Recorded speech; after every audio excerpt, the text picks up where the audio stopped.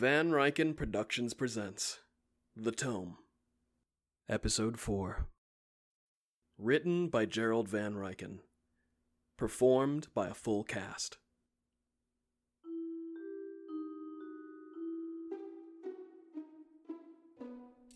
Welcome back, dear listeners, to another thrilling chapter of The Tome. As we venture deeper into the heart of Twin Rivers, our heroes unwittingly find themselves embroiled in a battle against an ancient evil. The sinister book and its mysterious symbols have awakened malevolent forces that threaten to engulf the town in darkness. Our story gets ever more dangerous. With danger lurking at every turn, let us continue our journey.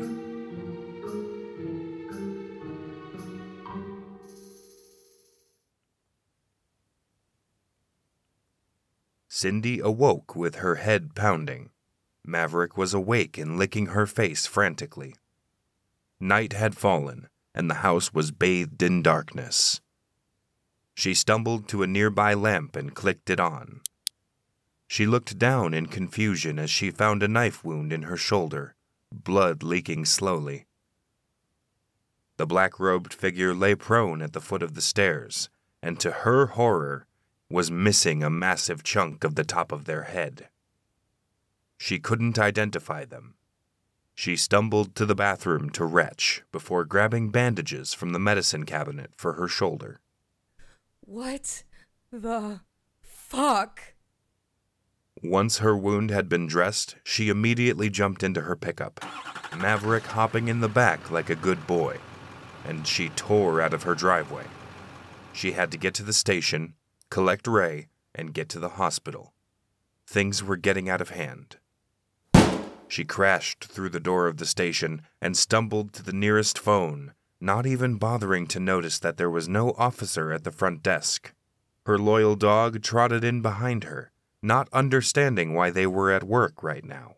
She picked up the receiver and pounded the number to Detective Graham's house. The line didn't ring, made no sound whatsoever. The phone lines were dead. Then she heard Maverick barking frantically from deeper into the building. She staggered into the office and nearly fell backwards, letting out a shriek of horror. The entire office was filled with corpses. Mutilated bodies scattered the floor. One officer had been fully crucified against a far wall. The smell of death was everywhere. The sight of so many corpses brought the gorge immediately to her throat. Who or what could have done all this? And why? Where was Detective Graham? She began to feel dizzy from the shock. Cindy screamed again and fled. She thrust the key into the ignition. The truck wouldn't start. She tried again and again. Screaming in frustration, she got out of the truck, went around to the bed, and pulled a shotgun from a lockbox in the back, along with a belt of ammunition. Whatever was going on, she wasn't being caught off guard again. Weapon in hand, Officer Cindy Henley marched resolutely towards Ray's house, her mind racing with fear and uncertainty.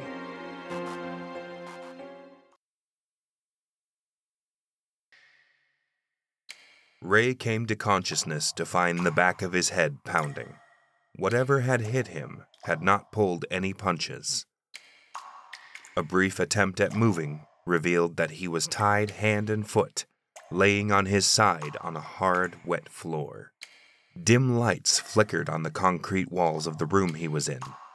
The air smelled awful, stinging his eyes and the back of his nose and throat. Good. You're awake. The detective squirmed and rolled over to face the direction the voice had come from. Where am I? Who are you? You're in a safe place. For now. And as for who I am but a humble servant. Servant of who? The others, of course. You should know. shouldn't you? You've seen their writing at least twice now. Why am I here? We can't have you getting in the way of the others. You know far too much. Once we have your little companion and that old man, no one will stand in our master's way. Ray was confused. The others? The professor had said something to that effect. Why hadn't they gone back and questioned him more? What's the connection with the book? You're a prisoner. I suppose it wouldn't hurt to brag a little bit. The book is the Tome of Other. An ancient book from a lost civilization that worshipped beings known as the Others. It was said that the book was used to seal the Others away by priests of jealous gods. The Others are creatures of destruction, their hunger endless. When that fool, Edgar Marshfield, found it at auction, we were ecstatic. We had been searching for it for years. The book possessed the will of the Others, and had the ability to overtake one's mind for their own ends. It ensnared Marshfield in its thrall, made him paranoid. He tried to flee with the book, and that's when we struck. We left the body cut up in the river as a warning. We then stashed the book in the bookstore, knowing that Hawthorne would be in eventually, and would find it irresistible. Now that the professor has brought our masters back to this world, our victory is sealed. Ray knew that he had to get out of there. Thinking fast, he decided on a plan. If you really wanted to seal your victory, you may want to grab the second book. Second book? Yeah, the second book I have in my back pocket. I'm surprised you didn't find it when you took me. It's smaller than the first, but really important, I bet.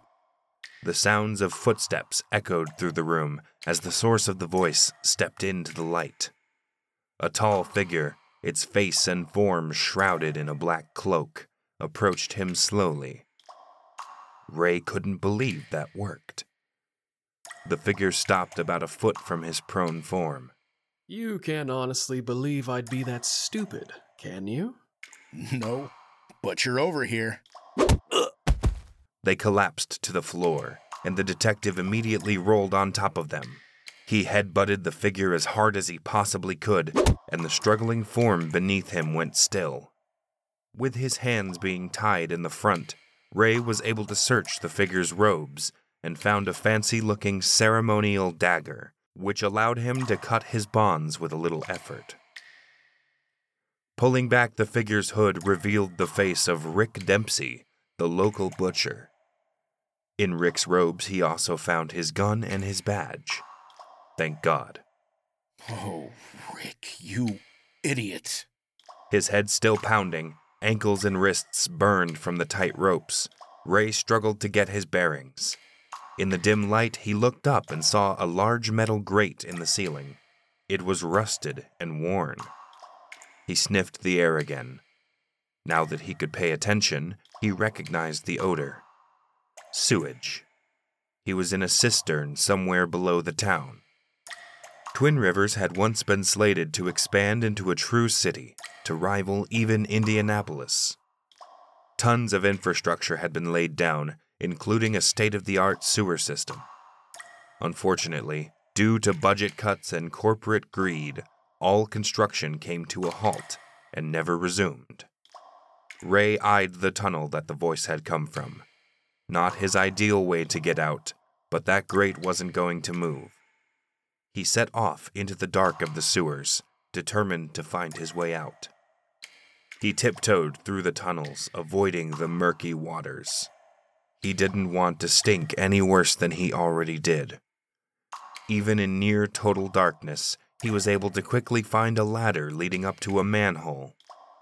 Bracing his shoulders and hands against it, he shoved the heavy iron disc out of the way and climbed out onto what he noticed was Maple Street, not far from where he and Cindy had entered the woods the other day. He assumed this was not a coincidence. He checked his watch. 11:32 p.m. He had to find Cindy and get this figured out. While he doubted this whole story about the others, something bad was definitely happening in Twin Rivers, and the two of them were the only ones who knew enough to act in time. As he rounded a corner onto Sycamore Road, he heard the sounds of a man screaming. It was coming from Glenn's book nook. He tore off in that direction, following the screams. When he arrived, he wasted no time. He cocked the hammer on his pistol, braced himself, and kicked the door with all the strength he had left. What he saw horrified him. Glenn lay on the floor, eyes wide, his voice having clearly died from all the screaming, staring mouth agape as a shadowy figure approached him, getting closer and closer. Hey, you! The figure turned, and Ray's heart nearly failed. The figure seemed to be wearing some sort of leather bird mask, like those old plague doctors. But as it turned, the seams of the beak opened like a flower blooming, revealing many rows of jagged, sharp teeth and a whip-like tongue. It released an unearthly shriek, and the detective wasted no time in opening fire. Instead of taking the bullets and falling to the ground, the creature disappeared in a whirl of black smoke, seeping into the floor of the building and disappearing. Graham ran to Glenn. You all right, Glenn? No, Ray, not all right. What the ever-loving fuck was that? I'm not sure, but we have to move. I agree.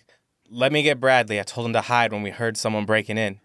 Glenn walked upstairs to the small apartment above the store that he shared with his husband, and several moments later, he returned with a chubby, ginger-bearded man in tow. He seemed a bit sleepy still, and his eyes looked red from crying. He was still wearing his pajamas, which were a bright blue, with pictures of dinosaurs all over them. Bradley, good to see you again. Hi, Detective. What the hell is going on? I don't know, but we need to get to the hospital. The hospital? Long story. Come on. Hold on. Glenn went behind the shop counter and reached into a drawer, drawing forth a small snub-nosed pistol. Why do you have a gun? For exactly this moment. I'm not totally helpless. That thing just caught me off guard is all. Ray smirked. Glenn was a kind and gentle soul, but he knew from experience that when pushed, that calm demeanor vanished and a real scrapper came out. All right, let's go. The night was pitch black as Officer Henley approached the Graham house, clutching the shotgun tightly in her trembling hands. The dread she felt was palpable, knowing that whatever it was that had already claimed so many lives could be waiting for her just around the corner. With each step, the crunch of gravel seemed deafening, echoing through the stillness of the night. Cindy's heart raced as she approached the door, praying that Ray was unharmed. She tried to ignore the gruesome images of the station and the lifeless bodies that haunted her thoughts. Ray, are you in there? It's Cindy. Please be okay. The scene inside was eerie. The lights were off. She tried a switch. Nothing. Cindy tiptoed through the darkened rooms, her eyes scanning for any sign of danger. She couldn't find Ray anywhere. There didn't seem to be any signs of a struggle. She checked the master bedroom upstairs. Diane was sound asleep, apparently not having been disturbed. Maybe whoever was responsible for this hadn't gotten him yet, but she had a lurking feeling that wasn't the case. She strode from the house, not sure where else to go. If Ray was alive and safe, she figured he might head to the hospital to talk to Professor Hawthorne to try and make sense of all this. So off she went.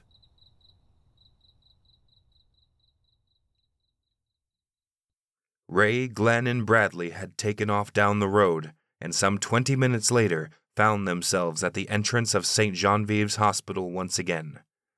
The automatic doors would not open, so the detective had to wrench them open by hand. No small task.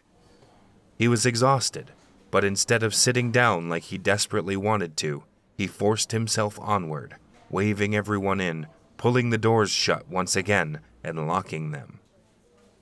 The trio made their way through the hospital, ignoring the staff, who all bumbled about in half-darkness, the power having gone out. They could hear panicked voices as nurses and doctors rushed about. People were certainly in danger, with the power out and only a backup generator to save them. Nobody gave them a second look as they traversed the hospital.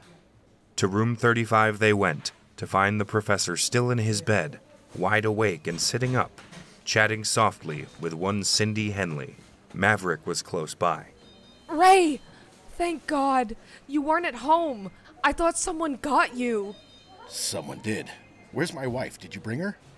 Cindy looked at her shoes sheepishly. I'm sorry. I was in a panic state. I thought she'd be safer at home. I locked the doors on my way out. Damn it! Okay, we'll talk about that later. We need to get to her. Leave the dog. Boy, do I have some shit to tell you. Diane Graham rolled over in her sleep, dreaming fitfully. Sweat formed on her brow, and she clutched at her bedsheets. Diane found herself running down a long hallway, its walls unadorned, dreadfully empty. She had no idea how long she'd been running for, but her legs were getting heavy. So heavy. She heard the voice again from ahead of her, the voice that she was desperately trying to make it to. Mommy? Where are you, Mommy? Diane continued running frantically. It was her baby, her sweet little baby. She thought they had lost him, but he was so clearly there, just ahead. She'd be able to see him soon. Then everything would be okay again. She and Ray would be okay. They'd have the family they wanted so badly. She ran onwards, and to her relief, the tunnel eventually ended, and she found herself in a white room? It was definitely some sort of space, but she could not make out any walls or ceiling. Standing some distance away, with his back to her, was a little boy in blue overalls. Toby, baby, come to Mama. The little boy turned towards the sound of her voice, and she saw that instead of a shining little boy's face, the child wore a leather mask resembling a bird. She was confused by this. Why didn't you save me, Mommy? I died because of you. Why did you let me die? I'm sorry, sweetie. I'm so sorry. I couldn't do anything. Then it's your turn, Mommy.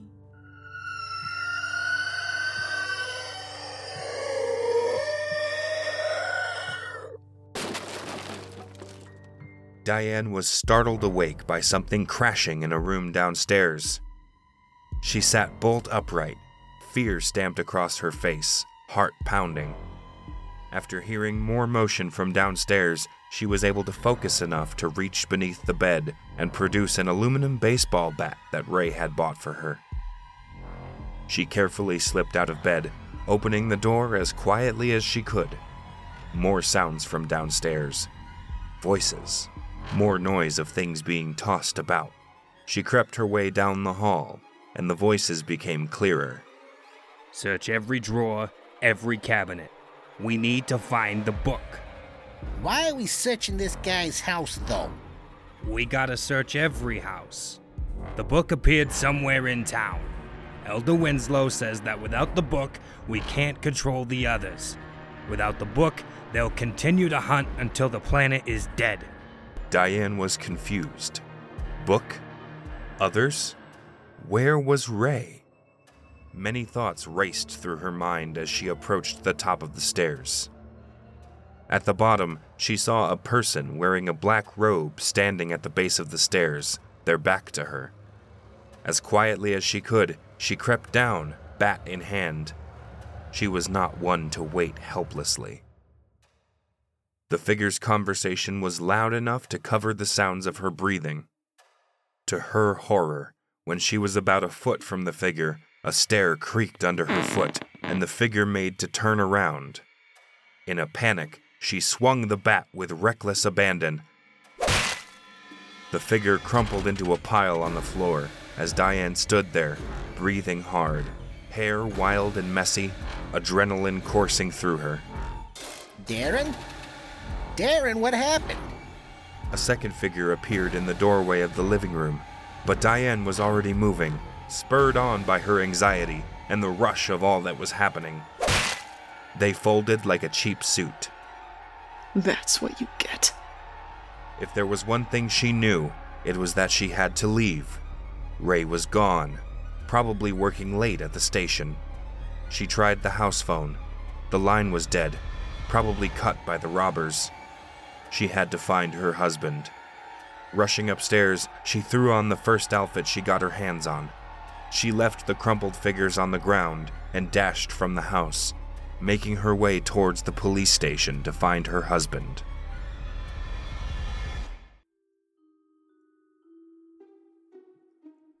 Join us next time as we delve deeper into the heart of darkness and witness the thrilling next chapter in this gripping tale of horror and heroism. Until then, dear listeners, brace yourselves for the unimaginable and be ready to face the others.